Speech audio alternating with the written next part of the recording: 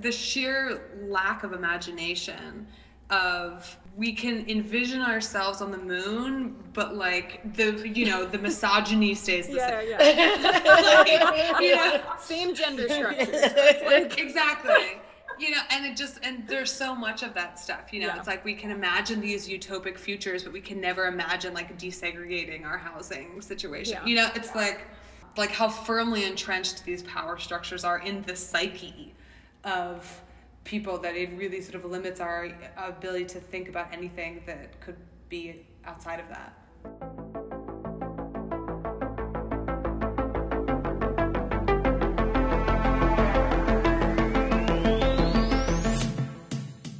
Hey listeners, welcome to Field Pod.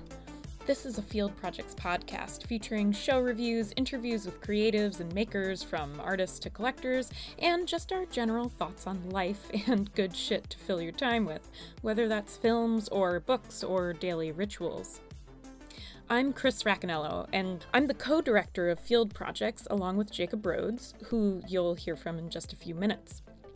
But first, this is our very first ever podcast episode, and holy shit, this is a great episode to listen to. You'll first hear Jacob and I rant about what we're reading and doing and the shows and awesome studio visits we saw this week. Then we're going to dive into an interview with the artist featured in our current solo show, I Have Seen the Future, and that's the amazing Johanna Herr, and her collaborator and co-author, the equally wonderful Kara Marsh Scheffler. We talk the 1939 and 1964 World's Fairs, that's the basis of the exhibition, which took place in Flushing, New York. We talk about consumerism, capitalism, collaborations between and across mediums, and also the kind of divergent thought processes that make a good collaboration. Jacob and I will wrap things up for you after the interview with a short and certainly not extensive list of shows to go see that are mostly based on our friends and preferences. But first, our most recent open call for artist in residence has just closed on May 1st, so stay tuned for our announcement of our most recent resident picks. If you're curious about our residency program, come visit our current resident, photographer Stacey Kranitz, during our Chelsea Open Studios from May 20th to 22nd. That same weekend, I Have Seen the Future closes on May 21st, and we're open Thursday to Saturday from 12 to 6 p.m. through the end of that exhibition. We'll also have an artist roundtable on World's Fairs coming up at Field Projects, so if you do enjoy this episode and our conversation with Johanna and Kara, please be sure to keep an eye out for that and listen in. A special thanks to our current intern, Angelica Aranda, who's been super on the ball and handled the 50-plus people who came into the gallery last Saturday like a total pro. We really appreciate you, Angelica. All right, now, here's our weekly recap. I'll see you on the other side.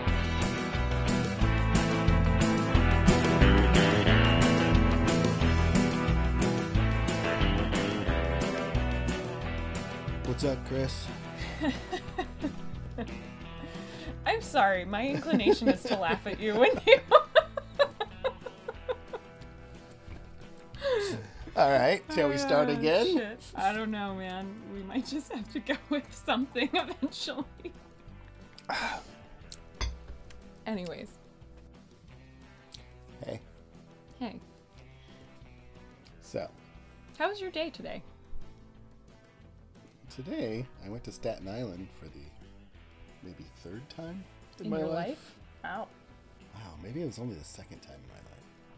Because I don't think I stepped onto Staten Island. I just took the ferry out there and the ferry back.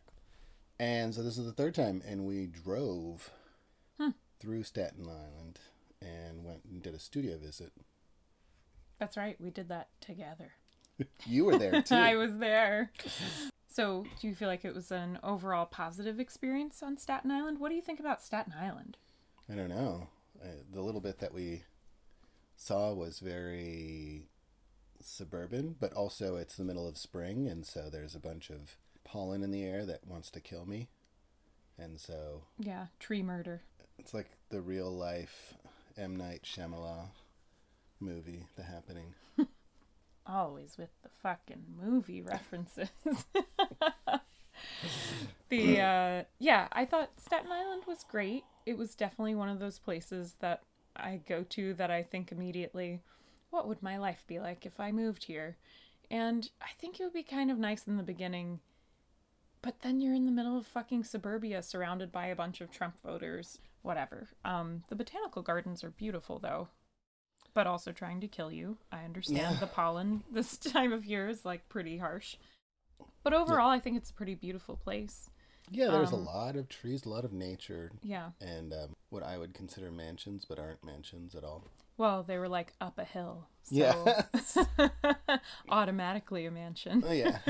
They had upstairs and downstairs. Fuck yeah, they did. And you could look at them from the floor and you were like, oh, if only I could be up there.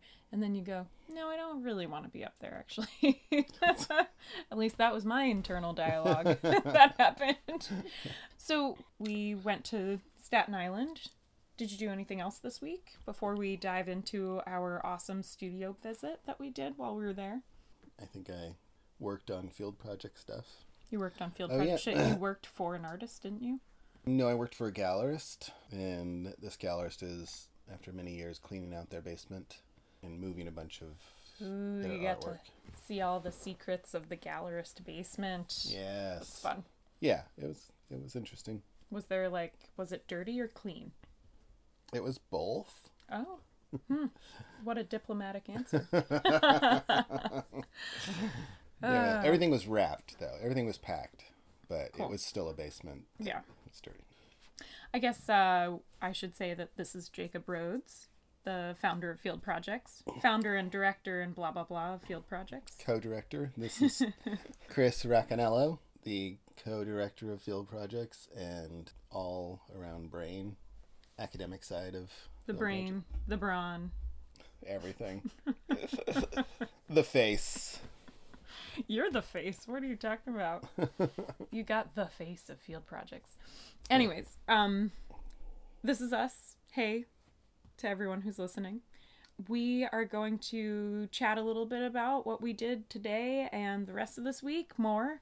And I guess we'll also have to talk a little bit about our shows that are both up right now and that are coming up.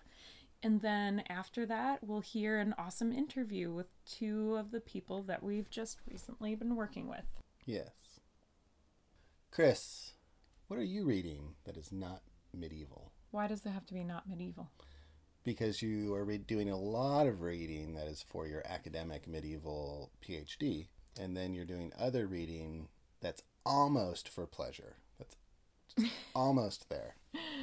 I mean, you know, the only thing that I have for pleasure reading right now that I'm like actively looking at is the book that you bought me a while ago, which is called American Cults. It's a comic book illustrated by a bunch of cool artists. Highly recommend that. I'm also reading Making Sex by Thomas Lecoeur, another falling asleep at night book, so it's going pretty slow. I think that I kind of am confusing parts of it with Leah Devon's Shape of Sex, also another really great book. Both about gender and the history of gender identity versus sex and the confusions and constructions between those things. Making Sex really does start out with examining the one-sex model versus the two-sex model.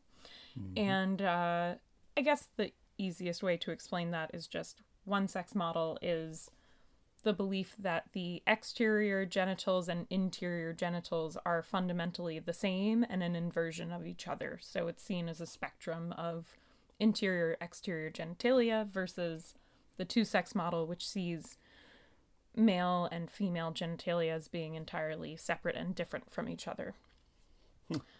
Yeah, it's pretty interesting. And again, very much like a hot book to read right now or whatever, but is very good, and I do recommend it to anyone who's interested in anything to do with gender identity or anything like that.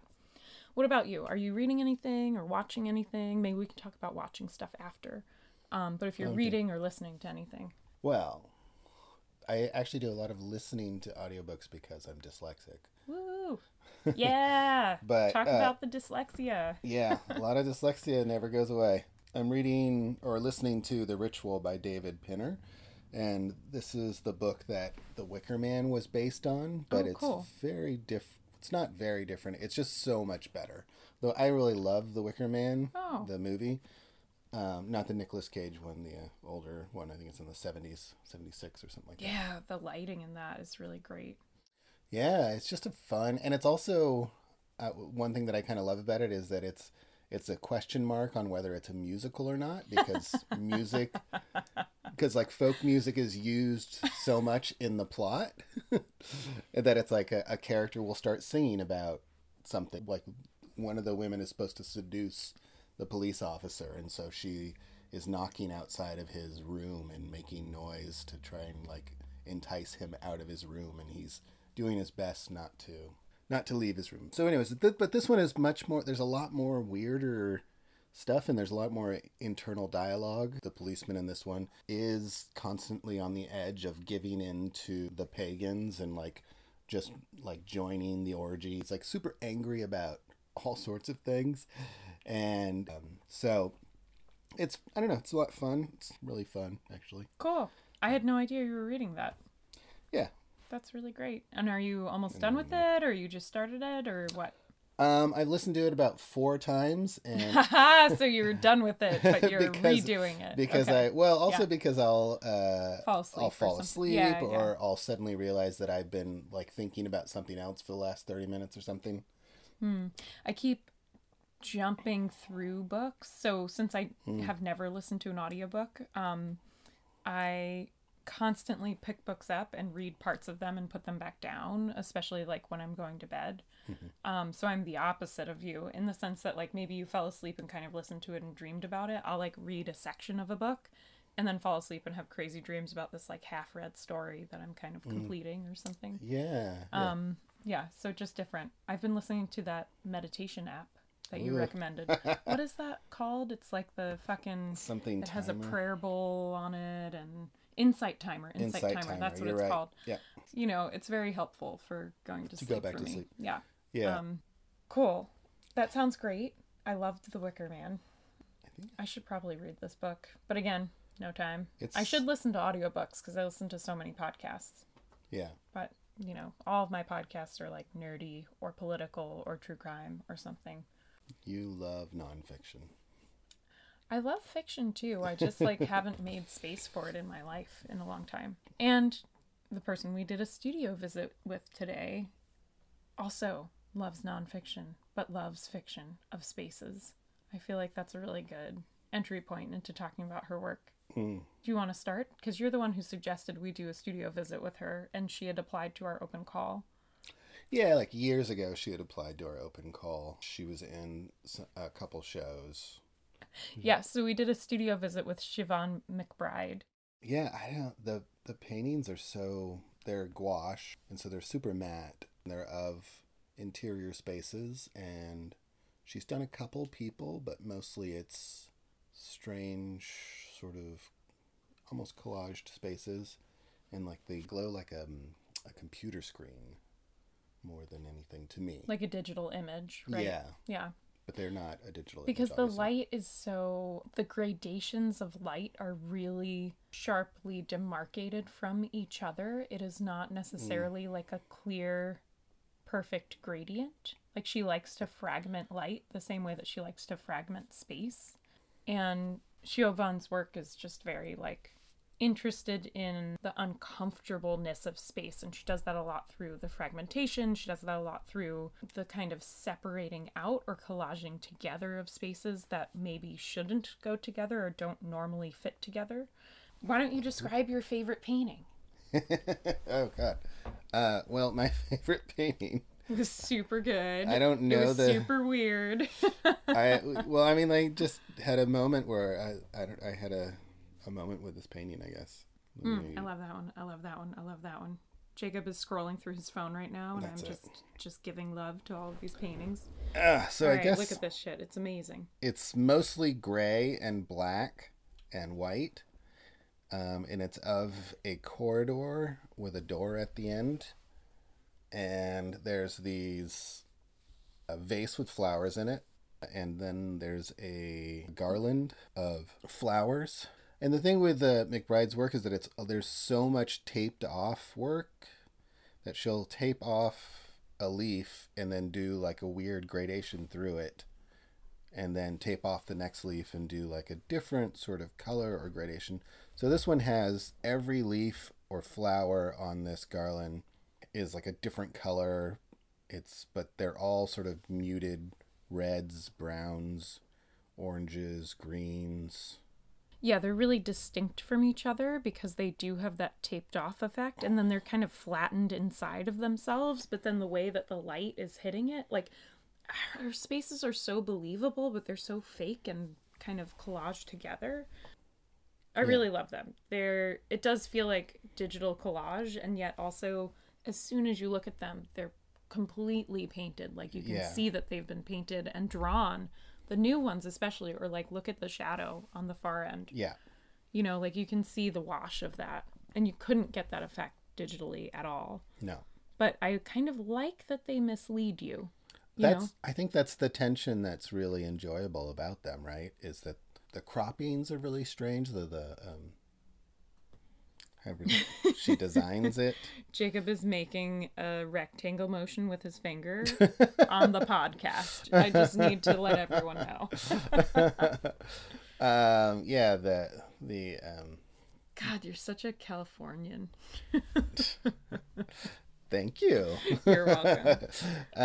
Speaking of Californians, there's a grumpy Seven Dwarfs character holding a lamp in this painting, which is a Snow White kitsch. Yeah. Kitsch. Mm-hmm. A kitsch from Snow White that's on the mantle with these like flowers and this garland. Anyways, there's something about this beautiful and cold kind of painting that, I don't know, makes me feel very grandma-ish, and like you can tell this person is sort of trying to beautify their area. It seems sincere. Maybe that's one of the things. And the way that it's painted. Anyways, I had a moment with this painting, and I love it. Jacob fell in love. Oh shit, I just spilled the beer on myself. Oh, it's the end of the day, friends. We are back from our break. We had to take a desperate ice cream and beer break. Yeah. And we return. And we were talking about Siobhan's work and Siobhan McBride. We were talking about your favorite painting, which I think is a pretty fucking great painting. However, there were many other excellent works, and I really feel like the one of the apartment building that's like melting in the rain is totally amazing. That light, the stoplight, like that looks nothing like a stoplight. It's shaped like a Pac-Man with little legs. And it's just a swipe of yellow with a swipe of this, like, it's not even red, it's like a pink. But it totally reads as a stoplight in the rain being looked at through a car window. Yeah, I was going to say we have to explain how the painting is framed again. It's framed from like the inside of a car. Yeah. As if you're looking out and it's raining, but like torrential rain, so you don't see individual droplets, and it's just like made the world into this wiggly mess. Mm-hmm. Yeah, so that's one of my favorite paintings that she had. Yeah. We just had a great talk with her, too. Yeah.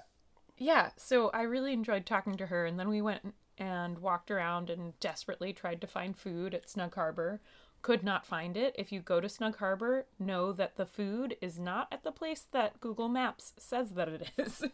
Don't be fooled. It says that the food is in the A building, but Snug Harbor is like this giant complex of buildings, and the food is actually like, if you just follow the main line of like the pebbled street down into the center, you'll find the food.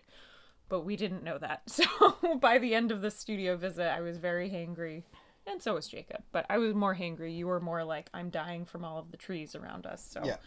I had other issues. Yes. So then we were surrounded by like screaming children and trying to get our food and waiting for it. It was pretty intense.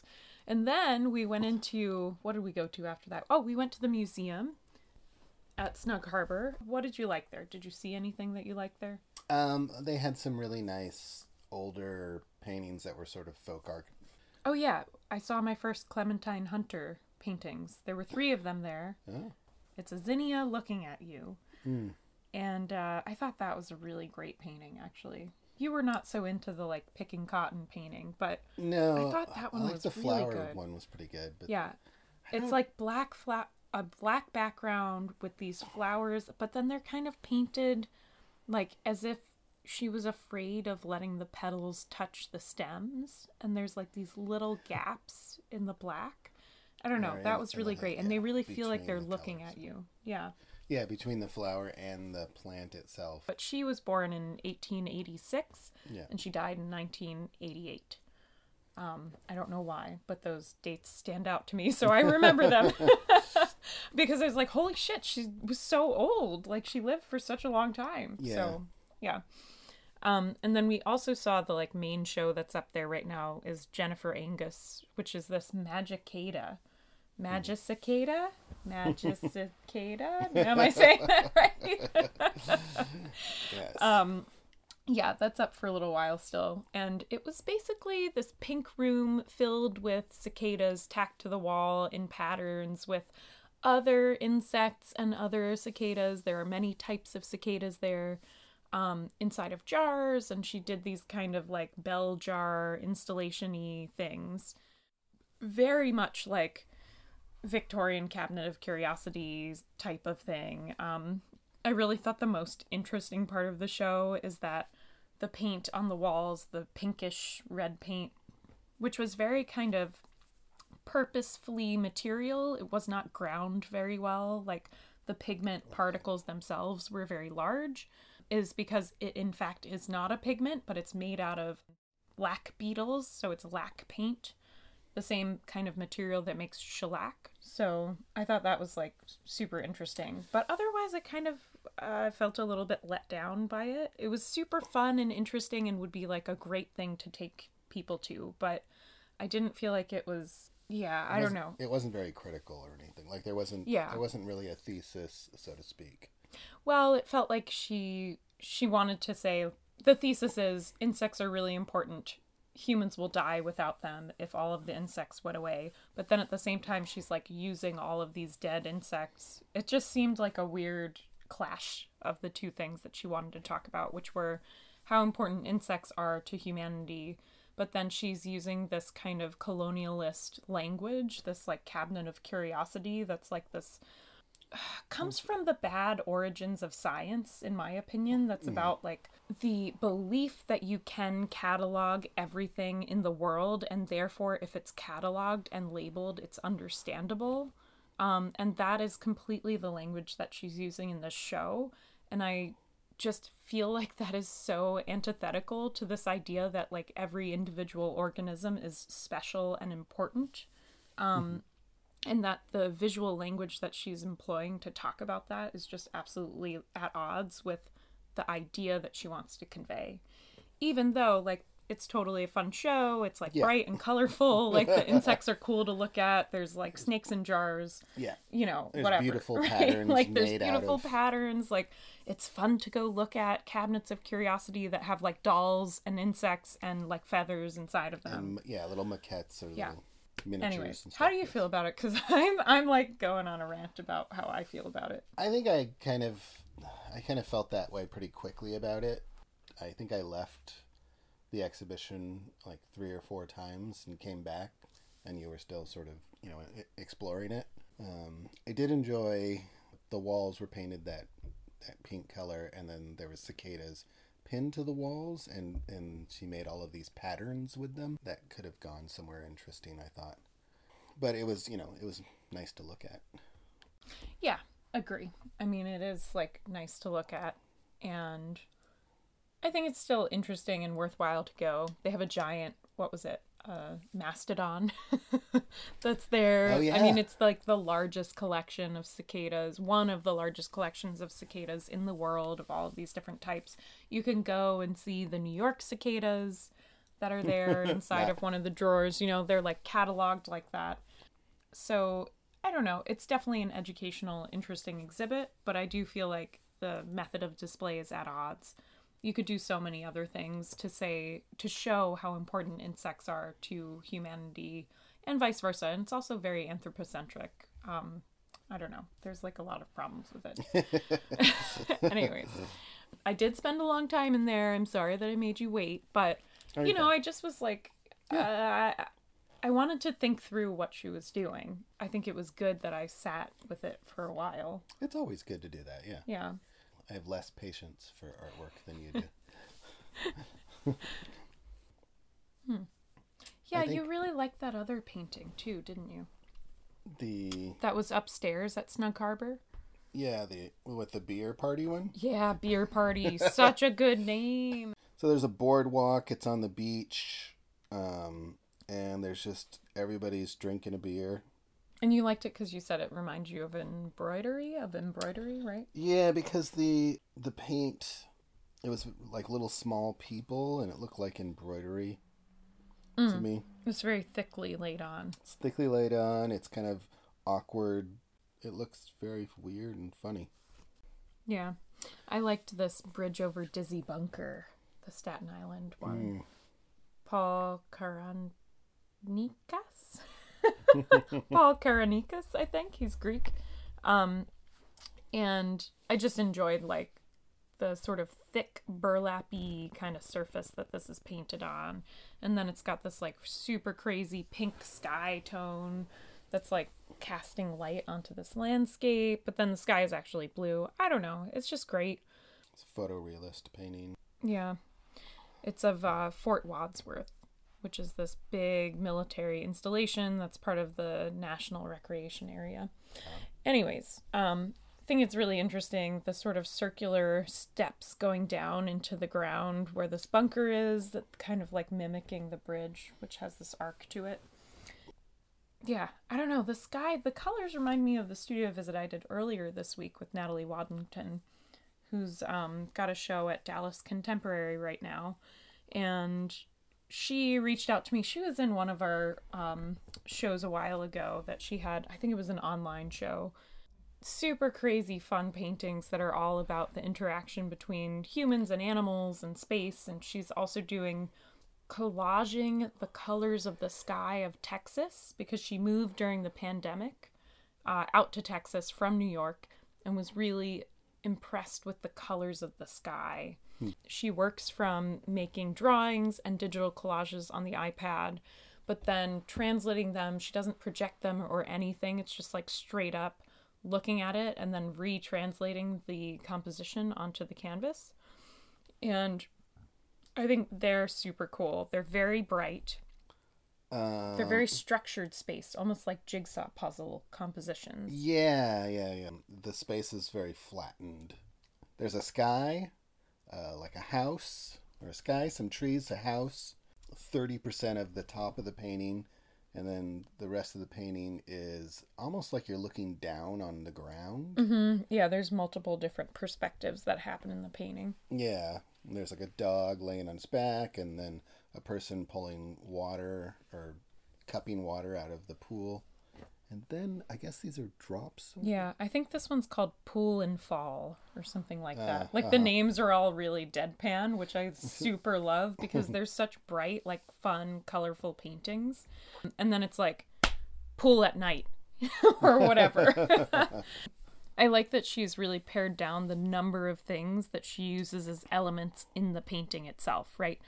There's a dog, there's leaves, there's a house. The house is always at a more distant level than the people. Like, it's very formulaic in a lot of ways, and yet it's always new and playful in each different painting. There's a lot of L shapes in the composition, too, which I think is, like, kind of tricky. Because it can be a really simple composition, so it's hard to make it exciting and unexpected, but I think she does a really good job of that. Yeah, they have a zaniness to them, while still being about front lawns. Yeah, that's right. Zaniness, but about the front lawn. About being stuck in your fucking house during COVID. I mean, like, it kind of is, I think. In a lot of ways, and also moving somewhere new and being like interested in the lighting. We talked about that with Siobhan today too, like how specific different places landscape light is, and how that affects you as an artist in the ways that you're like thinking about and wanting to make work. And the different ways that the coldness of night looks different in different places and things like that. Yeah, or like she was saying, the shadow, the interior of a house and the blueness of the interior of the house because of the yellowness of the sun outside. So, speaking of interior, our gallery was just painted. Oh, that's true. Green. I didn't think about that. What a tricky transition. No, but really, the gallery was painted, and I'm excited to talk to the artist about that. So, our current show is I Have Seen the Future, and it's a pretty fucking awesome show. I agree. It is an awesome show. You've got spinning maquettes of pavilions. You've got this everything green. She tiled the whole floor. And she tiled the fucking floor. It's wild. She made wallpaper. She also replaced our usual curtain that Chris hates. Thank fucking God. Oh my God. It's the best thing anyone's ever done to the curtain. For real. It's so good. Well, she's replaced it with her own version of the curtain. For the curtain is to be gone. I think we should have open storage and should be having just plexiglass in front of... Anyways, we'll talk about this another time. Yes. So, upcoming for you is our interview with Johanna and Kara.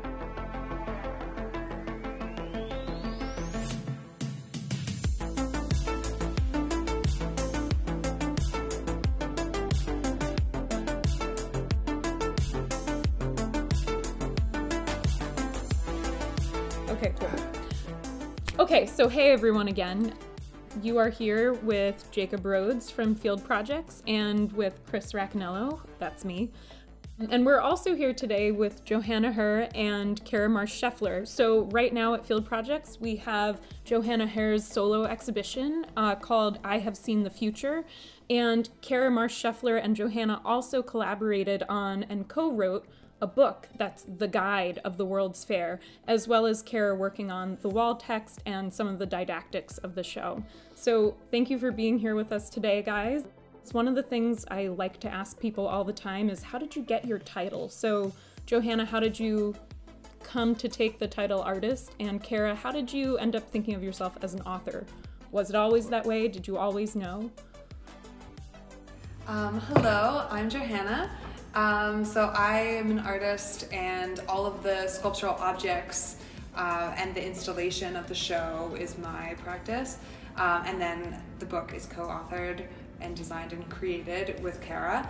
In terms of how I would how I got my title, I mean, I would call myself both an artist and an educator and a designer, and maybe I don't like the word humanitarian, but anyways, someone who helps run a nonprofit, all in one.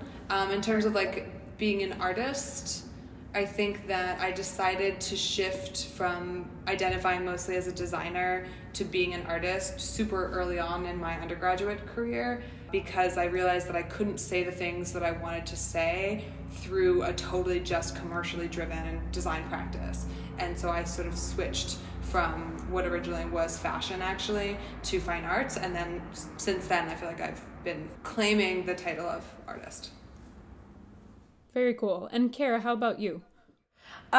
So, I mean, I'm a writer because I like words, and I've always just been a very text-driven, texty person, and I love books, and I always wanted to write them. And that's, there are other dark arts that I dabbled in, artistically, but I've always been a writer. I've always been a word person, and I would say that what's probably salient here is that a lot of the material that I studied, especially when I was in college, like medieval poetry and Weimar, sort of theory and publications really just, reinvented the wheel every single time that something happened. Nothing was taken for granted. And the presentation of the written word was always something that was very important. I've always really been drawn to artist books and to that kind of writing where the format in which it's produced is something that's very chosen, that's very deliberate, and often collaborative because, I'm not a designer. So I'm not, and Joanna isn't, limited to only thinking in the, media that we make our livings in. So I think that I have these thoughts that are visual and I can share them and she can help manifest them. And she has plenty of thoughts that are verbal that, come my way too. So that kind of confluence, I think, really keeps me on my toes. So yeah, but I also, write essays and do things that are easier to explain to people, in a cocktail conversation. So yeah.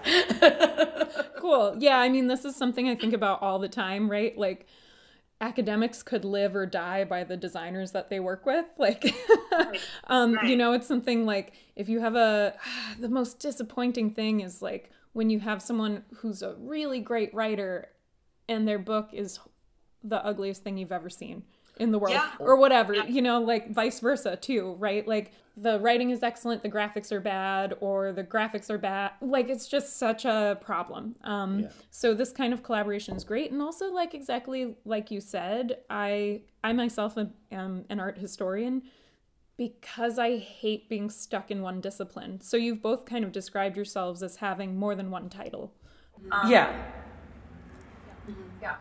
Well, I was just thinking of my experience with books, and there's Chris Krause's I Love Dick was this little tiny book that was like cut wrong and like the text was crowded into it.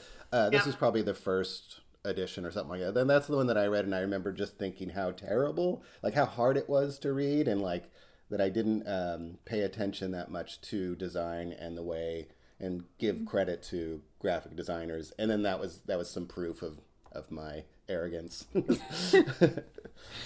Yeah, and that's actually a good point too, is I wanted to ask both of you how you actually ended up collaborating with each other. Because it's hard to find someone that you work with well, and like any collaboration is super tough to do. So I wanted to know, how did you end up working together? Did you find common interests? Did you come to each other through something like totally outside of your fields? And who has the bigger ego too? That's just inclusive. We just saw some finger pointing that I will not repeat. Some winking. But basically I was sort of stalking Joanna's work during deep lockdown because we met in a very deliberate way, which was through our friends Sarah Jones and Natalie Baxter. They decided to have this, salon group where a group of women would kind of come and do studio visits and all come together. And also I'm the one with the memory. But basically the thing is... But basically I was included in this group as kind of the token writer. They had a couple of people who came in. We did these studio visits. So the two of us sort of began, seeing each other at openings and seeing each other around. And I've always been sort of art world adjacent. My first job in the city was as an intern at Printed Matter. So, and that was adjacent to all of those interests that I had as an undergraduate. So I've always loved the art world and kind of I love how project-based it is. And, anyway, we would see each other around, and then the lockdown happened, and I think we, began having those conversations on, like, what was it, House Party that everybody was talking on, and Joanna was posting more and more of the work that she was working on, and I was just, like, looking at these rugs that she was doing that were Afghan war rug-based, and, used those visual strategies, and essentially I was so angry because I had just kind of quit a job. I didn't have a good project that I was working on at the time. And I was just like, shit, this is so perfect. Like she's just like sitting there tufting, it's just like making these rugs and they're so great.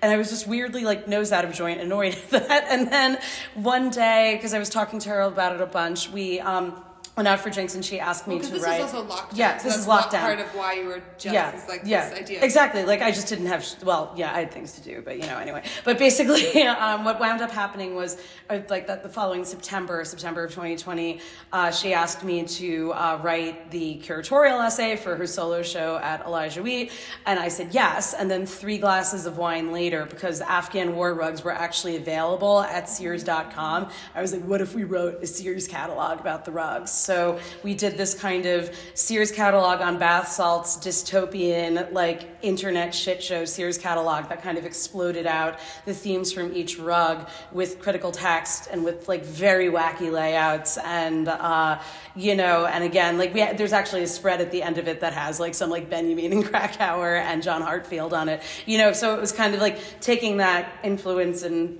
putting it all into one place together. And the collaboration has continued into 2 more books, and there will be a 4th one in September. So, yeah. Super cool. And I wanted to ask both of you about school. So did you go to school for art or for writing? Both of you? Can you just give us a quick overview of your background with that? Hers is going to be better, so she should go first. Maybe I should go first. I don't know. I just had an undergraduate degree, but I went to Princeton, and they had this extraordinary creative writing department. It was part of the reason that I was never drawn to an MFA program, because the roster of professors that I had, it just kind of it was just one of those things where it's like, we're going to do this again somewhere else. And I don't know. I just never was really drawn to getting an MFA for the reasons of just kind of accruing a lot of debt and maybe throwing a novel at an agent and maybe not. And I just had a really great experience with that creative writing department, and I was in comparative literature as well. So I did, what did I do? French, Italian, German, and Old Provençal, which, the lucrative one, as my parents used to say. Cool. So, yeah. And I'm like, that's amazing. I know, you're a nerd on this. No, this is a bonding moment. Yeah. So that was basically that, and I just never went back to school. All right, I heard that yours is cooler, Johanna, so. I don't think so. I went to Parsons for undergrad. As I mentioned before, I had originally thought I was going to go into fashion. I was super hardcore making all of my own clothes and making everybody's prom dresses, and my first job was as a bridal seamstress in Amish country, and like where I grew up in Lancaster, Pennsylvania, so I was really hardcore into that. And then as soon as I started undergrad at Parsons, I was like, no thank you to fashion. To put it bluntly, like I met everyone else in that department and I was like, I don't want to be part of that world. And I had been kind of forced to create this fine arts portfolio as part of my application, because even though Parsons is known as a sort of fashion and design school, you actually couldn't, they had a very traditional portfolio process. So I couldn't submit any of the clothing that I had made as part of my application. So in that process, I realized actually I really like this more traditional fine arts kind of stuff. And so it was an easy decision for me to kind of transition into the fine arts department. Then I got my MFA in sculpture from Cranbrook, which I really loved, which is in Detroit, and is kind of a interesting, almost more of an old school, European model where there's no professors, no grades and no classes. And that you pay $30,000 to go to. But it's really very community based. So it has this amazing historic campus that's designed by our Saarinen, and it's just absolutely gorgeous arts and crafts movement, built historic landmark buildings. But each of the departments has a head of the department, and then you have a kitchen inside of each of the departments and the studios, and it's really about staying there and living and working and collaborating together. And then of course there's all this different sort of programming that happens. So even though it's it sounds really loose in terms of there's no classes or no grades and no real professors, it's really, you can be as busy or as not as you want to be. Whereas someone like myself who's just a chronic overachiever / workaholic. Oh yes, that's what it's called. Workaholic. You know, I was just like going to every lecture and every crit group meetup and everything, you know, and I like secretly put a blow up mattress in my studio and would like sleep there at night because I'd be, you know, so. Yeah, I love that you forgot the word workaholic. Yeah. You're like, it's just called life, isn't it? Like, what are you talking about? It's called you sleep in the studio until you finish the MFA. So. What is a weekend? Yeah, what is a weekend anyway? Yeah. But I have to plug this because this woman changed my life. But my mentor there was Heather McGill, and just one of the smartest, fiercest, most amazing people and artists and mentors that you could have. So that I felt really lucky to have caught her in the program. She retired like very shortly after I left, like the next year, I suppose. So it was sort of this amazing moment to also be able to study under her. So yeah. That's really awesome. Yeah, I mean, I've heard such good things about Cranbrook and community. So it's nice to actually hear that from you directly too. And I guess that's also sort of takes us into the question of, you've had really different backgrounds and really different interests. So how did this specific project end up coming about where you wanted to work on the World's Fairs? And how did you decide to pick the two World's Fairs, right? Look at this pointing. So someone had previously asked us this, and I looked at them dumbfounded and had nothing to say because I have no memory, as Kara has said. And I literally had no idea how we had come about this project. And then through that conversation, Kara jogged my memory, so now I know, so I will answer this. Originally, it's been a very circuitous route. And originally I had been kind of looking a lot at brutalist architecture and looking at sort of like Stalinist sort of architecture, and that having sort of a visual relationship with a lot of like housing projects and things in terms of like urban renewal, quote unquote, in the US, and these like strange sort of parallels through these visuals of these like very stern buildings. That kind of like one thing led to another, and I ended up at the World's Fair in terms of the 1939 World's Fair actually being this moment where you have this, all of the design of the fair was this kind of, you could say, I don't know if you would call it brutalist, but it had this sort of like Stalinist sort of aesthetic to everything. And I had been talking with Kara originally about sort of like Robert Moses and urban planning, and we'd been going back and forth, and it was sort of this nebulous idea that I wasn't sure exactly how it was going to shake out. And then I had this moment of like, oh, wait a minute, the World's Fair is this really sort of interesting thing, again, particularly of this architecture. And I remember I called her up, and I was like, and I was also thinking about like Levittown at the time, because again, it was very like urban, like the violence of utopia and the violence of urban planning and like how we come about cities and suburbs. And I called her up one day, and I was like, I think, like, is the World Fair interesting? Should we do something that somehow is, or, you know, I was like, I'm also somehow found myself here. And then, yeah. So, I mean, it's just kind of, I was saying that it was this strange confluence where, you know, it was like the Cold War never ended, and that was something that we wanted to talk about. And we were really interested in talking about the legacy of Robert Moses. And it's like those things literally come together in Flushing. And then my own biography was completely dictated by a landscape that Robert Moses came up with, essentially, and the way that everyone in my family met each other, and the way that, you know, they basically absorbed culture and came, like, my dad was born in 1950 in Bushwick and moved out to Levittown, and my family is just completely wrapped around this project in 9,000 ways, and the essay at the end of the book is basically about that, and that this you know, this book for me, in a way, is a biography of circumstances and about how the world that I'm living in now came to be, essentially. And it was really weirdly a personal thing to hit upon. And of course, my dad went to the World's Fair like 12 times. And, you know, I went to Epcot Center right after it opened, which basically is the continuation of the World's Fair. And I went there a bunch as a kid. And I just really felt it was close to the bone material that also happened to be these things that we'd been talking about doing a project around. So that was the alchemy of it for me. And it was great. And I think it's happened a couple of times in our collaboration where I'm a really non-linear thinker. Shocker there.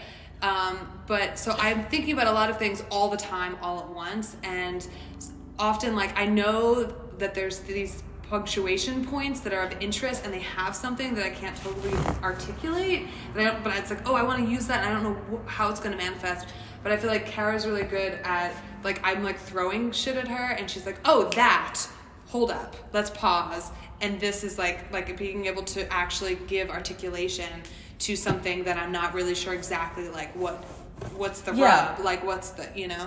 Yeah, no, and I think that because I am a linear thinker and I'm very decisive to that, her kind of gestalt thinking and bringing all of these things into the room, and also just saying, but we can't leave that behind, you know, so there's a dialogue that happens there as well. And then the other thing about both of us is that, you know, Joanna is such an educator and is very, very, very interested in, you know, the meanings behind any piece of material that she's looking at and the historical context and how to communicate that to an audience. So, like, politicized art is a very natural fit for her. And I'm a history nerd that I just never have forgotten anything that I've read, except for some of my own writing. We were having a conversation earlier, but anyway, but I just absorb a lot of material, and my brain goes into strange nerd holes all the time and just kind of stays there and keeps going and keeps going and keeps going. And I'm especially interested in American history and this whole legacy of the American century that we had and that we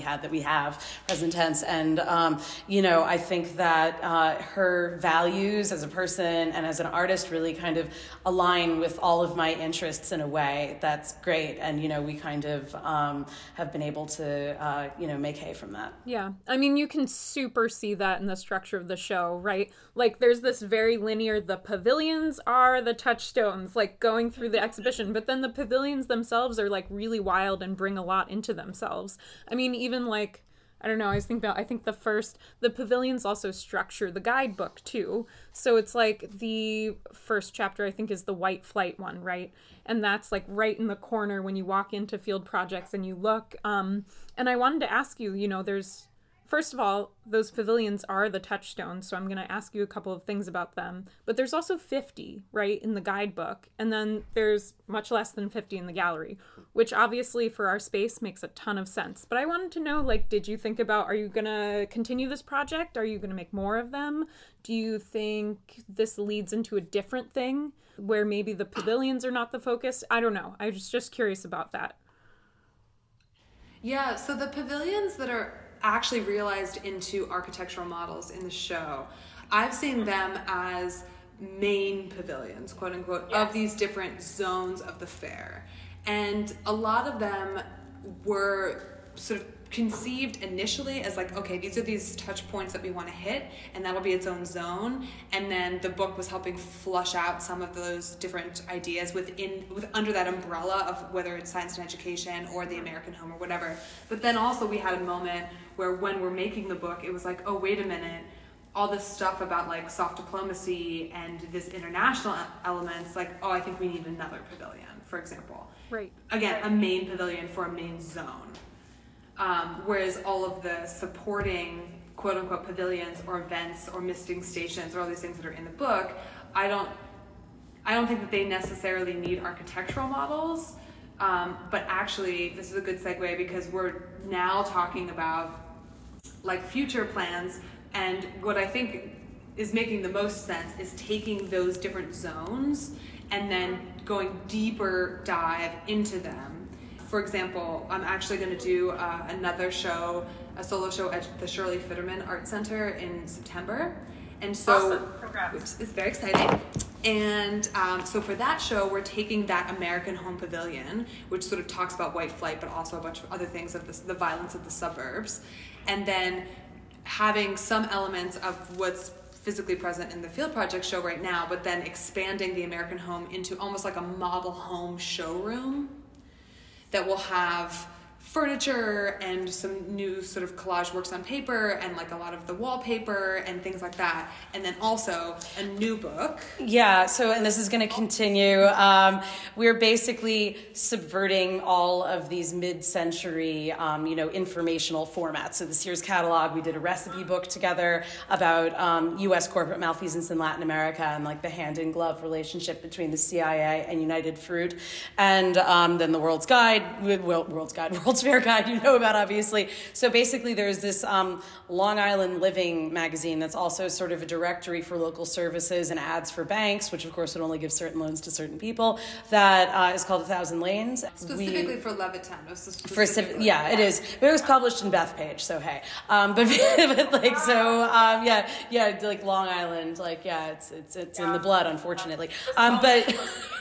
But basically, so we're going to take this and also have that be another adjacent component of the show that also can live as a book in stores, which is what the other ones are all doing too. They all have their own little, side hustles and private lives. So, yeah.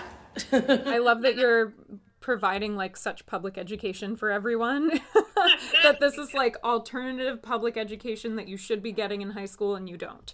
I live in Flushing now and I grew up on Long Island in Riverhead, but Bethpage is like close enough, So, I mean, it really I feel this on a personal level about the way that the space of Long Island and Queens and Brooklyn are structured. And I just wanted to clarify for your readers and your viewers, the map in the front of the book, all of those colors are the main zones. Is that right? Yes. Okay, great. So for people who want to pick up a copy of the guidebook, in the very front, there's a map and it has different colors, and the pavilions that are in the exhibition right now at Field Projects correspond to all of those colors.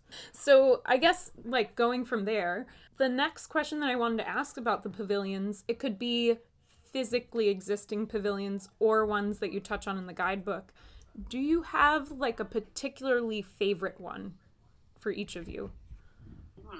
Or one that really, the way that I was just saying that all of the conversation, especially with the new Long Island project that you're doing and Levittown, really resonates with me because of my personal history. Is there one that maybe you feel more affected by, or no? Do they all feel kind of equally impactful? Okay, so I mean, I kind of laid my cards on the table. I'm with you on the Long Island one, and all of the terrible cancers in my family, and the reason that a lot of people just aren't around right now have to do with, I'm pretty convinced all of that environmental fallout from the industries that were there. And Grumman was the Grumman Aircraft, for people who don't know, was the main employer. It was the number one employer in Long Island in the post-war years. And, so it's this idea that, you have this place that's heavily, deliberately segregated and, it's creating certain opportunities for people, but through that military-industrial complex. And it's also giving everybody who got those opportunities horrible diseases. And that's my family history. So, one of the pavilions is the Long Island Breast Cancer Cluster pageant. And it sounds really flippant, but it's not. That is probably the one for me that, when I thought it up, I just that, oh shit, there it is, and so and that again is something that I touch upon and kind of leave it all on the dance floor at the end about the family history there specifically. But that there's no question for me that is the most personal one anyway. So impactful beyond that, somebody else can tell me what's impactful beyond that. I mean, I totally get it. I grew up really close to Grumman also, and now my sister, I mean, I'm doing nothing to fix this, but my sister now is cleans groundwater. It's her job. That's amazing. Amazing.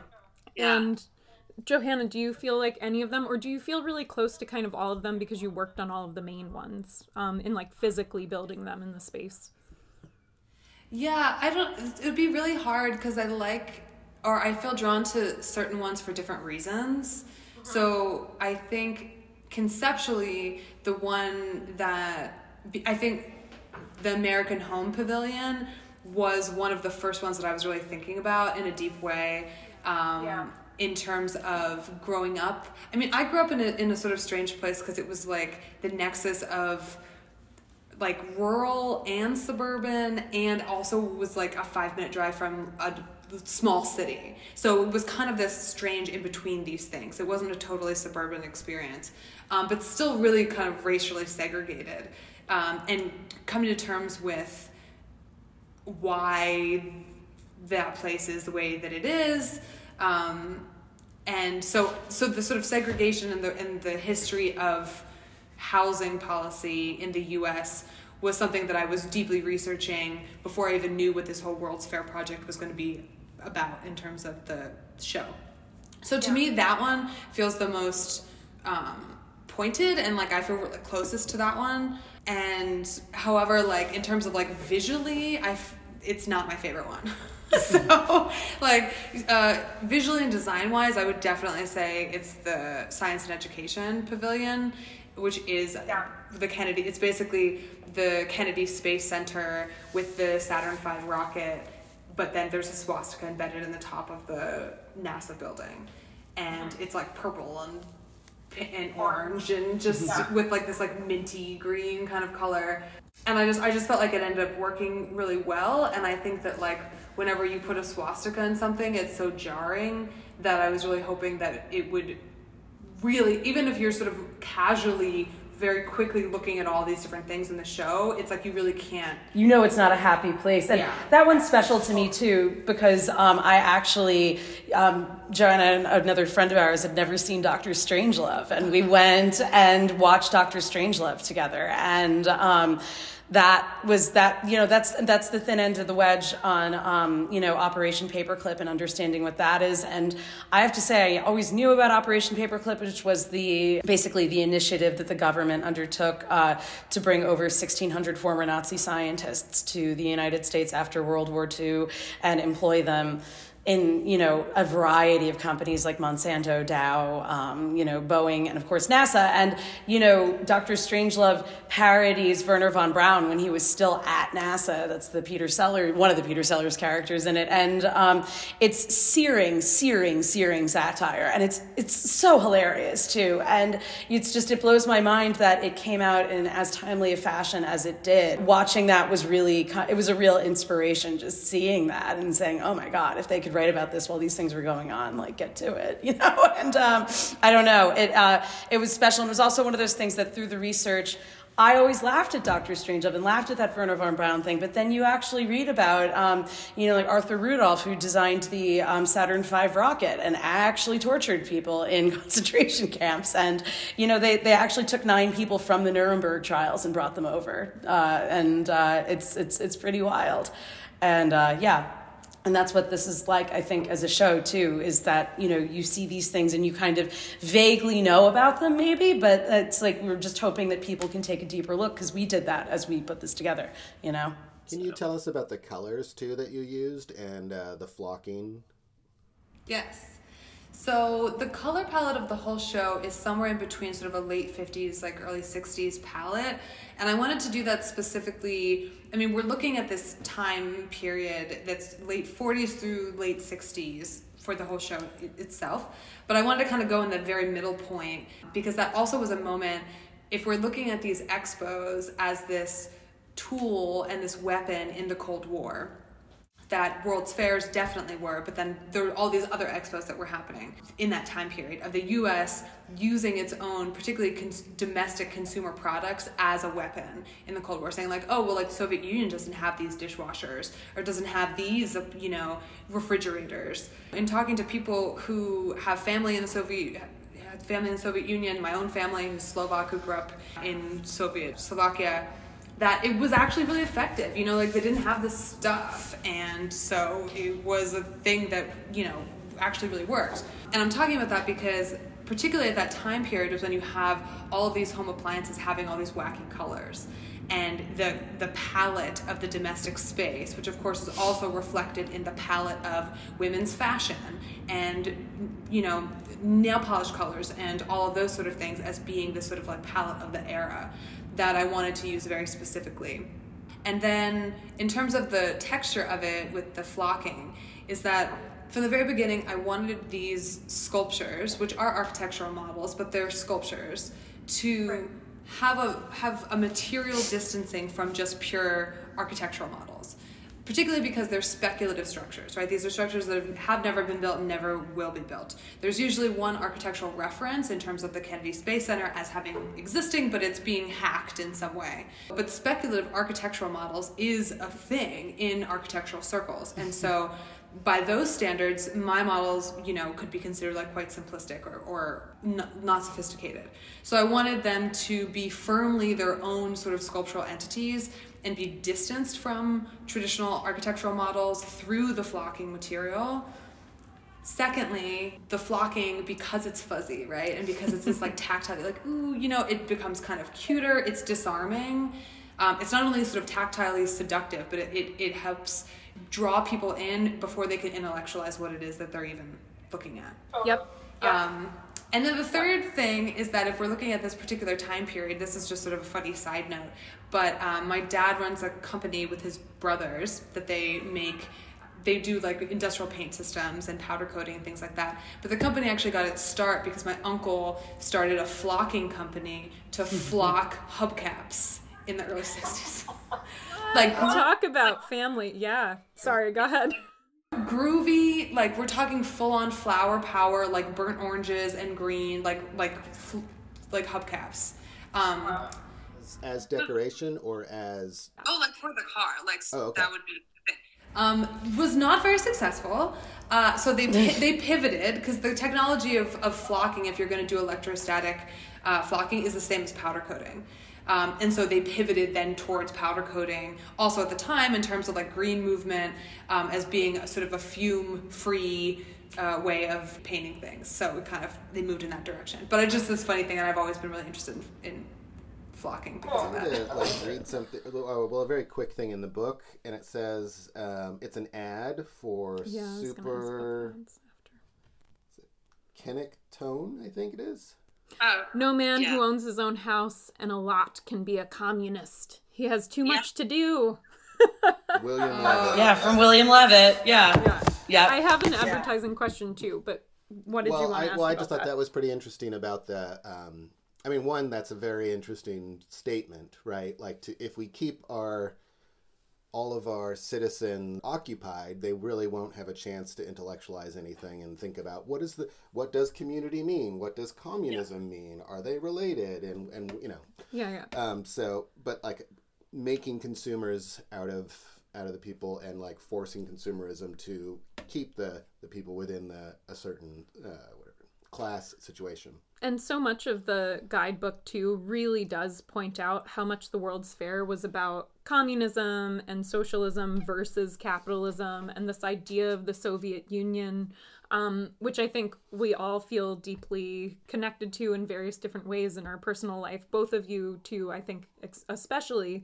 And there's another ad, too, that talks about, it's, I think, the very first one, and it says, like, women will go and clean the moon. And I was thinking also about like the combination of not just this like anti-commie attitude, but also this like exporting of the domestic ideal that you talk about as well. And I think those are both really tied to each other. So could you talk a little bit just about the advertisements in the guidebook, either the one Jacob brought up or that first one? Well, so first of all, a word from our sponsors. One of the things that we have new text that's going on the back of the book for when it's for sale at the stores that it's going to be for sale at, and also at Freeze, later this month. One of the things that I've been saying to explain this project and is now going to be on the back of the book is that the future was always brought to you by ExxonMobil. And something that's really critical about understanding the 39 World's Fair versus the 64 World's Fair is that there was a governing body that sanctioned all of the World's Fairs and gave funding, and they did not sanction the 1964 World's Fair, but because Robert Moses would not hear no, it happened anyway, and it went heavy on the corporate sponsorship. And even my dad's best friend from middle school and high school, who I interviewed in the course of putting this together, said that he remembers all of the adults who had been to the 39 World's Fair saying that it was a sellout fair, and that it was too commercial, and and he was like, we don't care, we're like 13, it doesn't matter, but but basically.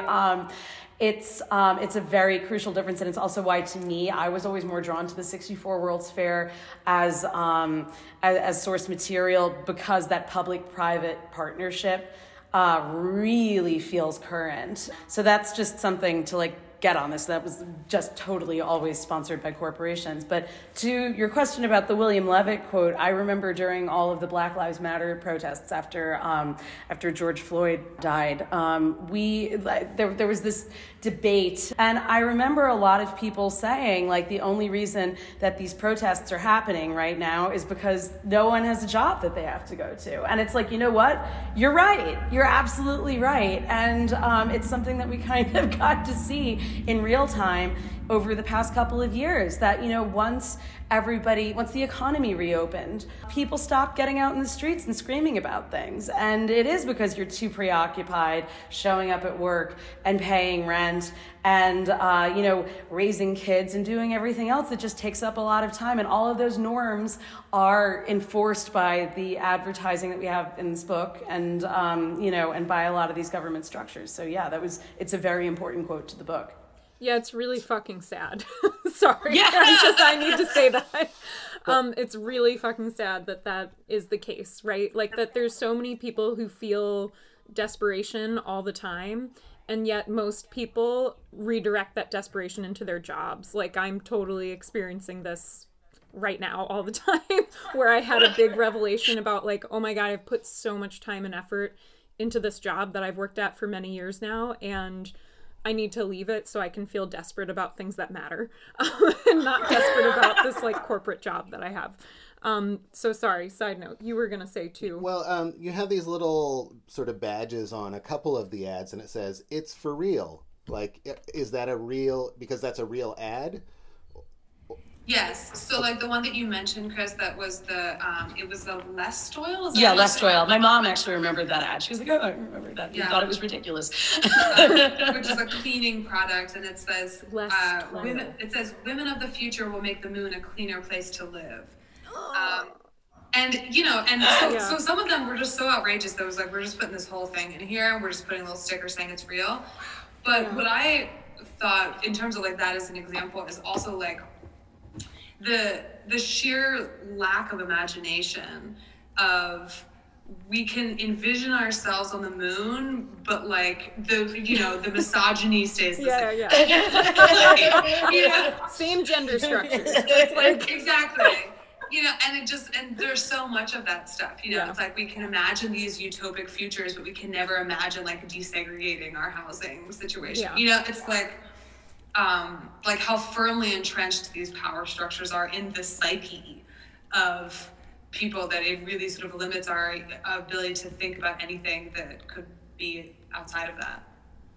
Yeah, I mean, for me, especially as a medievalist, I see it as a lot about religion as well, and the way that religion is actually worked into government and into corporations, or religious and moral structures and ideas about the world and how it functions, which I hope we get to talk more about, not today, maybe in this podcast, but we're going to have a roundtable very soon. And I think we'll end up talking more about religion there. So let's just like put a pin in that thought. But I want to come back to that. So the other things too, I love knowing that it's real sticker really means like this is fucking just ripped straight from the original guidebook. Well, because just to explain, because I guess most people listening to this will not have like read the book as much as that crushes me. But I think that we juxtapose appropriated texts. So a really easy one to understand, again, in the American home area is we have a Tupperware ad, and we put Betty Friedan's, feminine mystique in it. So, you see this old actual Tupperware ad, and then pretty much in the same font or a similar font, you will see this text that, brings it into some kind of relief. And part of those stickers, too, is to say, we're not doing that here. This just exists in a not manipulated way here. So that was the other thing that's important about those stickers. Yeah, that's what I kind of figured that was what was going on, but it's so amazing to see something so tone deaf. So satire is best when it's so close to reality that you have to question it, right? And then and just to the point of that, you don't have to actually make satire out of this stuff. It, as time goes on, it becomes satire because it's so, I don't know, out of touch, even at the probably time, right? But it's also just horrifying too. Like in the urban renewal section, there's just an ad for slum clearance, and they just say slum clearance, and that's real. You know, that's not funny at all. That's not gonna age any better. You know, and it's just it's kind of like this idea of, and I think, you know, coming back to the whole violence of utopia, who gets to decide what the future looks like, and who has to move, and who is going to get erased, and this idea that like framing poverty is a hygienic concern. That's dark, and that's something that still happens, you know, this kind of like poor and dirty thing, and not seeing that as an under-resourced community problem, and we're all in the same city together, we're all on the same planet together, and that approach to problem solving of just slum clearance, like this is a degenerate, degraded place, so just wipe it off the map, and who cares who lives here, they're not worth thinking about. And that informs our urban planning. That literally just happened with Eric Adams clearing out the unhoused settlement. Yeah. You know, like what, 2 weeks ago? Yeah. Just...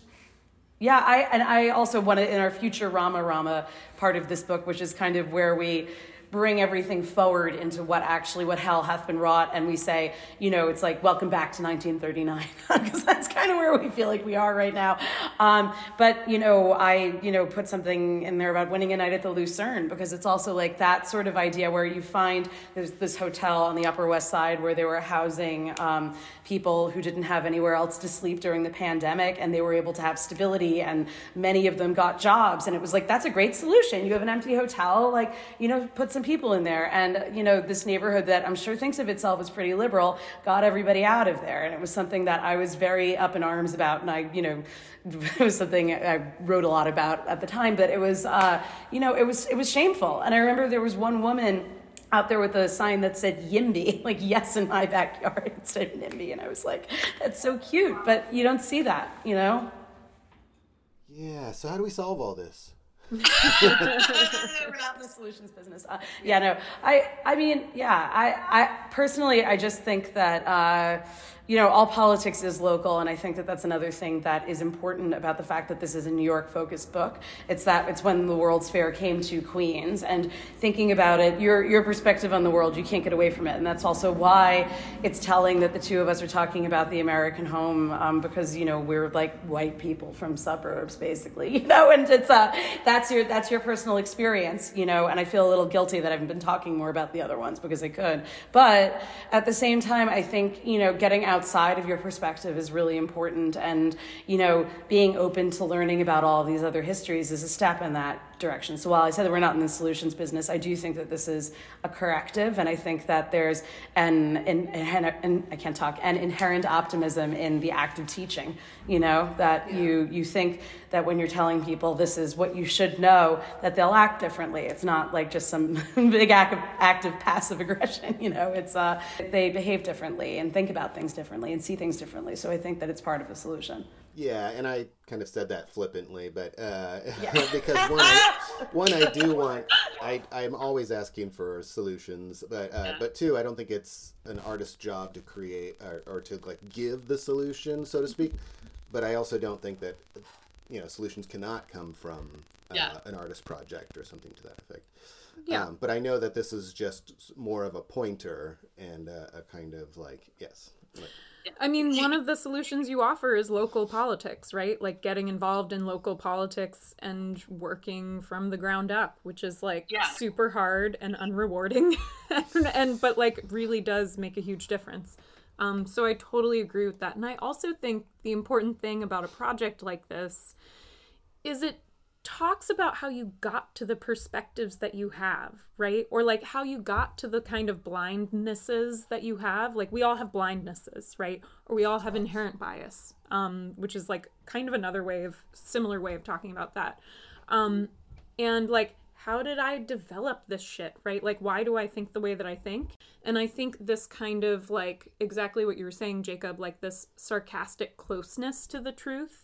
And this sarcastic closeness to the untruth that's being told, and kind of like pulling that apart and opening it. I mean, we are not going to talk about post-truth like for a long time right now in this, but that was like a hot word when Trump was first elected, because we were all kind of thinking about that, right?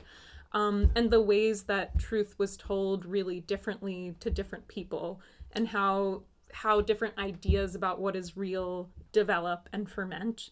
And I think that at the core of this exhibition, it's about being in the future looking back, right? Like, we're in the present moment, and we're looking back at people who were looking to a future that was, as you said, unimaginative. You should be working and you should be cleaning. If you're a woman, you should go to the moon and clean, like, whatever, right? One of the things that, as we're talking about, like either solutions-based or like what the sort of looking back looks like, and the kind of telling of these narratives that were purposefully obfuscated depending on where you grew up and what your education was and like what neighborhood you lived in, is that throughout this whole thing, and this is coming from myself as an educator, but then also as someone who's very deeply passionate about activism and different, all the subject matter that I'm dealing with in my work is something that's also very part of my life practice, is that like we kept talking about, through the book collaboration, like how do you really connect the dots for people back through these histories to understand, as you said, like why we have the viewpoints that we have, but in a way that like you can't argue with it. Like we talked about like, okay, well I have this like idea of my libertarian cousin where it's like, how do we, if he our muse. Exactly. Where it was always like, how, because you hear the sort of devil's advocate of those sound bites that are always the counterpoint to whatever when you try to talk about structural inequities. And it's like, oh, well, he would say this thing or whatever. So then it's like, no. How do we like literally say, well, like this happened, and then this happened, and then that happened, and these things all together are why this looks like it does, or why people think about this in a certain way. And so that sort of like educational didactic element is really important to me, to us. Yeah, no, I completely second all of those emotions. Then the only other thing that I would want to say is that, I think that you have to come to subject matter with some kind of love for it, or some sort of emotional affinity, or seeing yourself in it, or whatever you want to call it. So like what I would just say to like go back to the idea that it was all consumerist propaganda is what I'm jealous of from that period of time, though, is that, there was like this like looming threat of nuclear holocaust the whole time, but people were really dreaming about the future, and we don't do that anymore. Because we grew up in a very, very optimistic time. Both of us kind of like came of age between the fall of the Berlin Wall and the 9/11 terror attacks. And, it's been a real whiplash, and that's like the millennial experience right there. But when I look back at the World's Fair, I also see these people who really had a love of the future. And it's like when you look at NASA too, yes, it was the Cold War. Yes, it was Nazis who came up with it. But at the same time, holy shit, we put somebody on the moon. Like, that's amazing. And daring to dream of the rest of the universe is like that's the stuff that keeps you going. And so, yes, it was propaganda. And yes, that was something that, you can't talk about this without the consumerism and the sponsorship and all of that. But at the same time, that animating, kind of love of the future is something to satirize, but it's also something to kind of look back on and think about, wow, how do we get back to that point where we're thinking about the future in a happy way? As a place that we want to live in. Totally, yeah. And that was actually something I was going to ask you, but you already answered again. You're preempting all of my questions, which is just like, is there anything admirable? And I agree. I mean, I think that like the idea of hopefulness, and especially like as we were talking, it's easy to start to feel like, oh my God, the world, like just feel really bogged down and horrible. And I think there is something really beautiful about this idea of looking back to a time when the future maybe felt like it could be open, but this idea of like the World's Fair is a place that you can go. You look at the face that you're making, dude. Well, what do you want to? Well, I mean, the qualifier is that the future is open to a certain population. Yeah. Absolutely. Yeah, it's all there. It's like, yeah, and who's deciding what the future looks like is really problematic. It's all these awful corporations and like Robert freaking Moses, that's not that to me is suboptimal, and it's kind of, again, like Joanna said, it's like it's asking how we got here, and creating that narrative, and medievalist over here, retro contradicting a little bit, so that to me is sort of the core of the project. But at the same time, there needs to be a spirit that's not just like Lenin and, crapping on something and saying, this is terrible. Please come to our terrible exhibit about something terrible. So, But also I was going to say, like, in my practice, when I am making the physical things that are in the show, I always think about it as being this sort of trifecta of having something that, is speaking about usually pretty terrible history, really dark stuff, heavy, intense shit. And then it's really easy to do like super heavy and upsetting stuff and really sexy things together. Sexy and disturbing, easy, piece of cake, right? Yeah. But to make something that's like, and the sexy part would be like to bring people in, right? To seduce people into paying attention to what you're talking about. But then the third thing is to have something that has an element of charm to it. Or, like when you see something and you feel nostalgic, like it is kind of this charming. And that charm as being like disarming to a certain extent.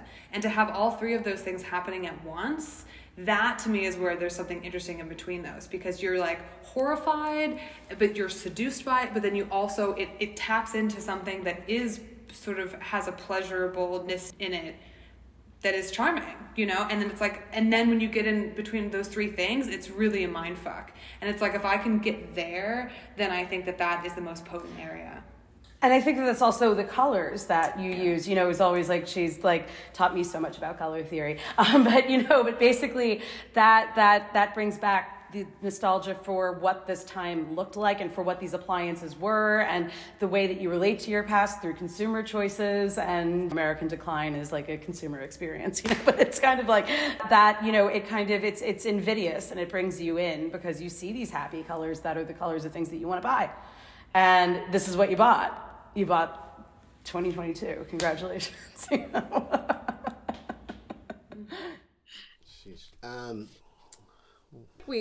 We've talked a little bit about like favorites and stuff. If you feel like there's one that you want to talk about though that we haven't gotten to, like I don't know which one. The Lorraine Motel.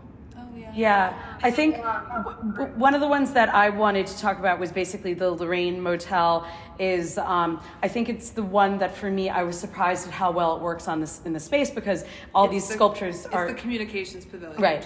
But all these sculptures are on rotating plinths. So essentially for the communications pavilion, Joanna made a model of the Lorraine Motel, which is where MLK was assassinated in 1968. But when it turns around, you can see that it's recording equipment. And there's tape reels on top of it because the FBI, with the warrant that was signed by RFK, was surveilling him just horribly throughout his career. And what works well in the space, I think about it, is that it looks like it's an appliance that's for sale and it's like slowly rotating. And that one to me is really effective. And it was also an idea that enabled us to kind of get into that pavilion in the book's representation of it, of, this idea that we create and celebrate once they're dead, these civil rights icons, but they're just completely hounded by the state apparatus the entire time that they're around. COINTELPRO was formed around MLK. And, it's heartbreaking. And, and in that section too, one of the things that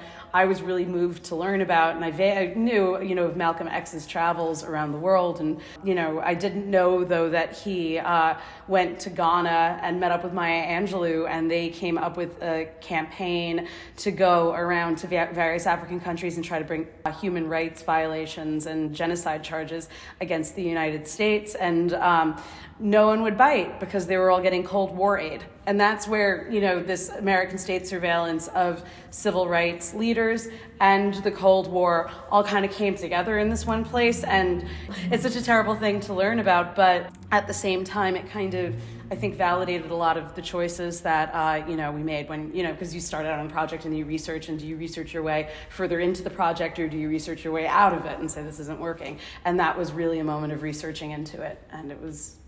rewarding and horrible at the same time. I thought it was really great that you also started with a Malcolm X quote. Like the guidebook begins with this quote from Malcolm X, where he's kind of talking about there's no more corrupt system than a system where you basically can't vote. right? A system that keeps people from voting, and that denies access to civil rights, basically, voting being one of those. So could you talk a little bit about selecting that first quote? Did you talk to each other about it? Like, how did that come about? Yeah. Should I read it? Yeah, I think you should read it, and then, So Malcolm X says, "There is no system more corrupt than a system that represents itself as the example of freedom, the example of democracy, and can go all over this earth telling other people how to straighten out their house when you have citizens of this country who have to use bullets if they want to cast ballots." Yeah, I mean, I think there were a couple of other quotes that are in the book that were vying for that spot. One of them wound up in my essay about the need to invent the devil, which is a Dostoevsky quote. There was another one, Robert Caro's The Power Broker. I mean, Robert Caro just was the lift of this book. I mean, it's just, he wrote about Robert Moses's projects.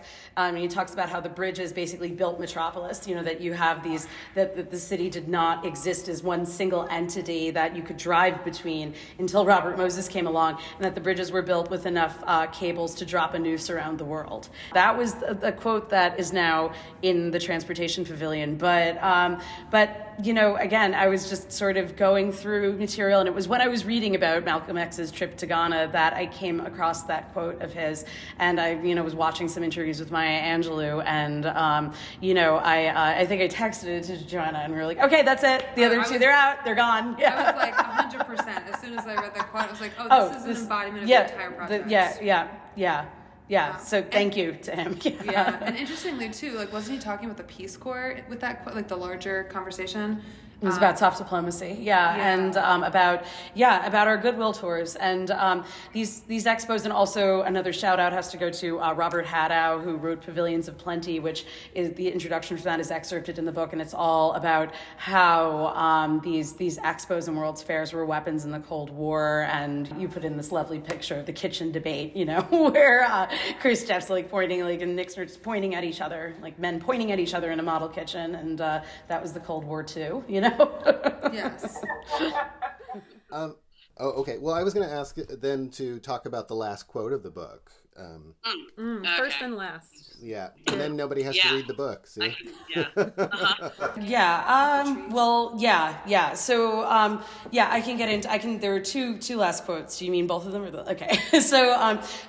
Well, I was just going to say, you decided to end it with these two quotes, and I thought that was pretty interesting. So this first one is, over everything, up through the wreckage of the city, in gutters, along the riverbanks, tangled among the tiles and tin roofing, climbing on charred tree trunks, was a blanket of fresh, vivid, lush, optimistic green. The verdancy rose even from the foundations of ruined houses. Weeds already hid in the ashes, and wildflowers were in bloom among the city's bones. The bomb had not only left the underground organs of the plants intact, it had stimulated them. And that's from John Hersey's Hiroshima. And then the other one is, for there is the hope of a tree, if it be cut down, that it will sprout again, and that the tender branch thereof will not cease. And that's from the book of Job. So, and this is paired with a picture of cherry blossoms that are all in bloom around the Unisphere. And basically where this came from is my dad went to the World's Fair with his best friend, who I interviewed for this book. And he lost his mother when he was a kid to cancer. I lost him, and it's one of these things where basically, I'm getting choked up talking about this, but basically Billy was, his friend said that he was hiking around the World's Fairgrounds many years later, and his partner is a guy who's a World's Fair nut, which is just great. It's like chef's kiss. And basically, they were hiking around, and he realized that, as he's a horticulturist, and that there were these katsura trees, and that katsura trees were in the World's Fair. They exist in the fairgrounds because seeds had dropped from the South Korean pavilion. He looked up where this was, and he saw that. And one of the things that he said cracked up my father, and I know that it cracked him up, is that there was this part of the GM pavilion where they had the Amazon being cut down by lasers, and it was seen as a technological invention. And apparently my dad went to the World's Fair a dozen times with Bill, and every time he just laughed his ass off at that. It was, you've got to be kidding me, and would do imitations of the lasers cutting down trees. And the funny thing is that, I was thinking about also the Paul Simon song, Boy in the Bubble, and he's from Queen. teens, and that song's kind of about the World's Fair, and there are lasers in the jungle somewhere is one of the lyrics in there. And, this notion that the lasers in the jungle did not prevail at the end, that at the end there was a tree that grew from a seed that was accidentally dropped in from, everybody coming from around the world to throw this fair, that the tree won in the end. So those quotes are about the trees coming back in Hiroshima. And, the same thing with the Book of Job. It's, there had to be some note of optimism at the end there for me. And it's nature taking things back in some way and finding its own ingenuity to come through. Wow. Okay. I read it as the systematic problems that we cut down that keep coming back. Yeah, that too. But yeah, so that was where I was coming at it from. It was kind of like I got off the phone with Bill and I was like, "Ooh, we're ending with trees." Yeah. I thought the great thing about it is that it was about regrowth. It was about destroying and regrowth, but it was also it could be seen as both of those things. Yeah. Yeah. Yeah, it's both hopeful, but it's also like keep working. I was just at the fairgrounds yesterday, and I was with my friend Helen, and we were walking around, and I texted Kara because I was like, oh, it's also thinking about the Flushing Fairgrounds was Robert Moses's baby, right? He twice tried to have that, the World's Fair as an excuse to get money to make his big park that was going to be the cherry on top of his career, and it never happened for him. And him being this sort of historic, racist and classist person. And walking around the fairgrounds yesterday, I was pleasantly joking that I was the only white person I saw the entire time I was there. I was there for a couple hours. And it's all just immigrant communities, mostly Central American, having barbecues and playing sports and stuff like that. And I was just there's some small justice in that it's this thriving immigrant community that has sort of taken over and repurposed that fairground. So there's some optimism there. Yeah, that is super cool. And that's something that Queens is really generally amazing for, right? Yep. I'm super happy that you were able to both sit down and meet with us today. And I feel like this is sort of the beginning of a conversation and project for you. This is the culmination of a project with us at Field Projects. But this does feel like there's so much here to work on, right?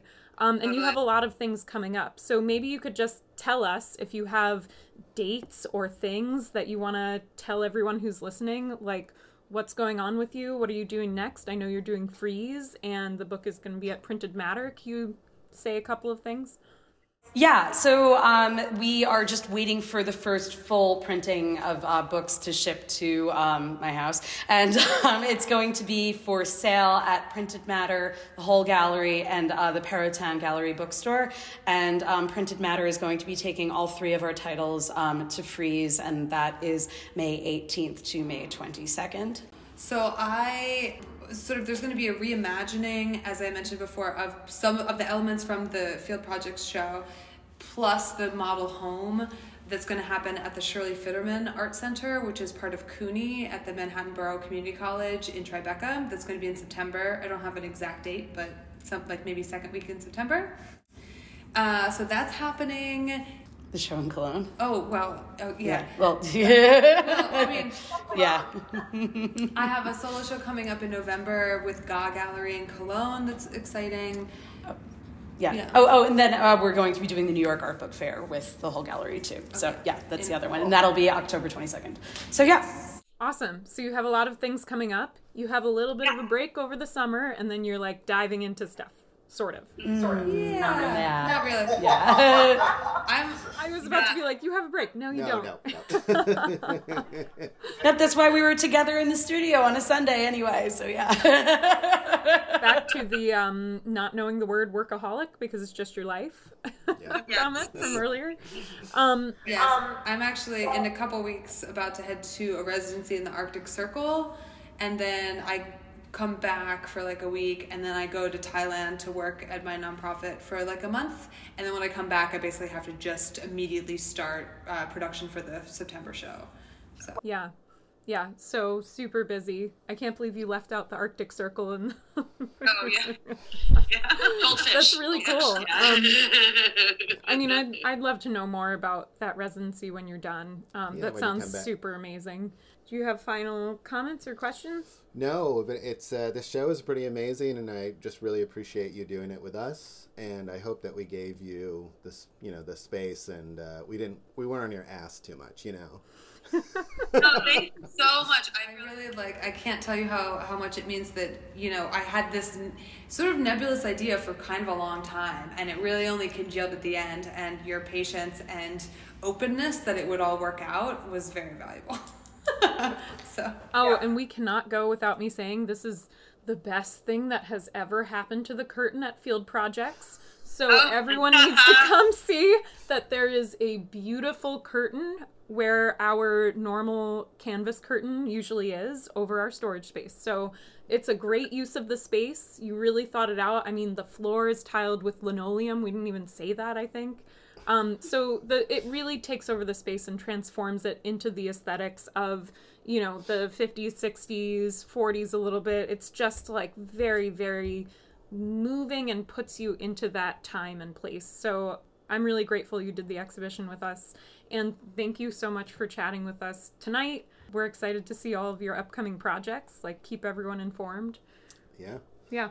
And we'll talk to you again. Thank you so much. Yeah, we're super stoked. Yeah. Okay, cool. Thank you.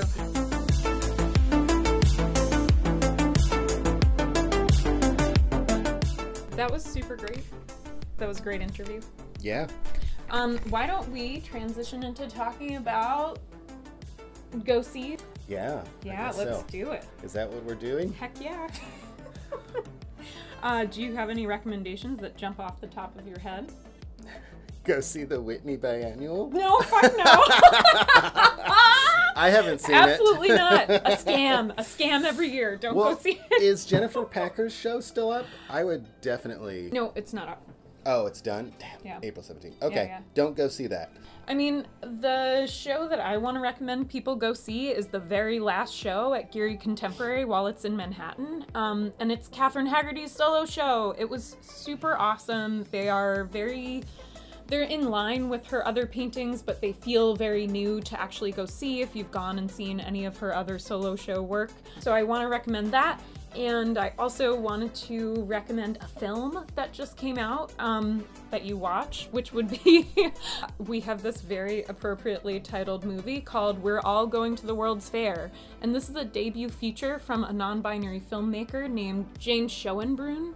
And it uses, I'm a huge horror fan, it uses a lot of the language of horror movies and creepypasta, internet kind of fable stuff to talk about the experience of gender dysphoria.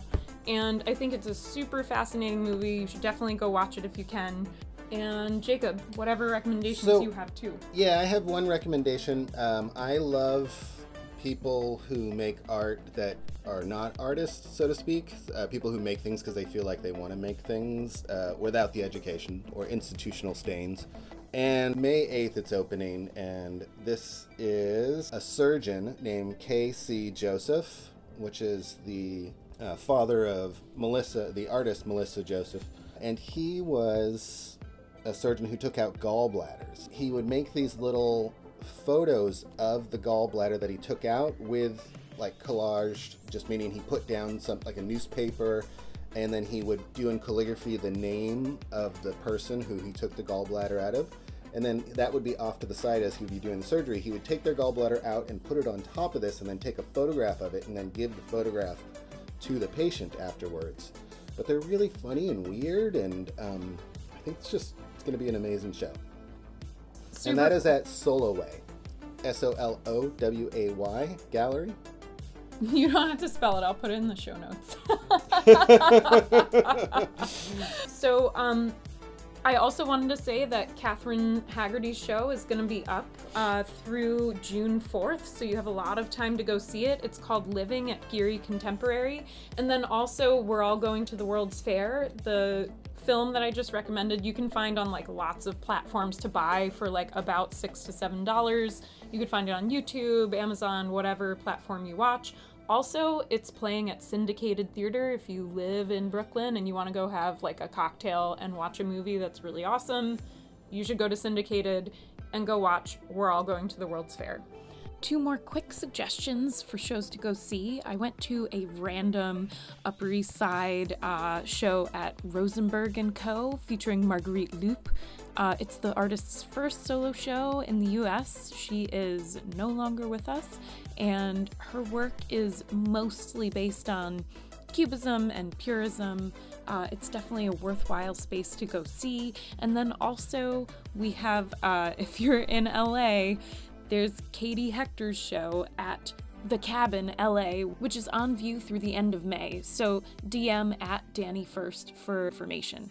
So I think those are our, what are we calling this segment? Go Seas. Go Seas. Go Seas for the week. So we will catch you next week. Thanks for listening. This has been Field Pod. Amazing. Fucking dorks. Thank you. Bye. Bye.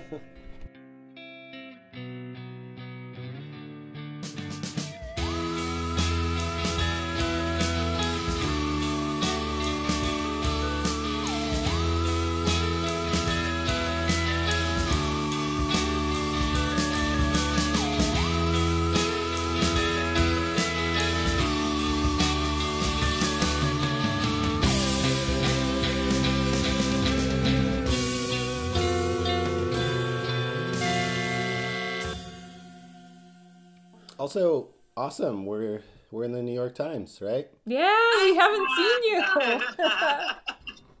It's pretty really cool. exciting. And that was it feels like better than it should. It's just like it's unseemly, like validation stations. I know, it's ridiculous. And that was through a bunch of, that was like a community help.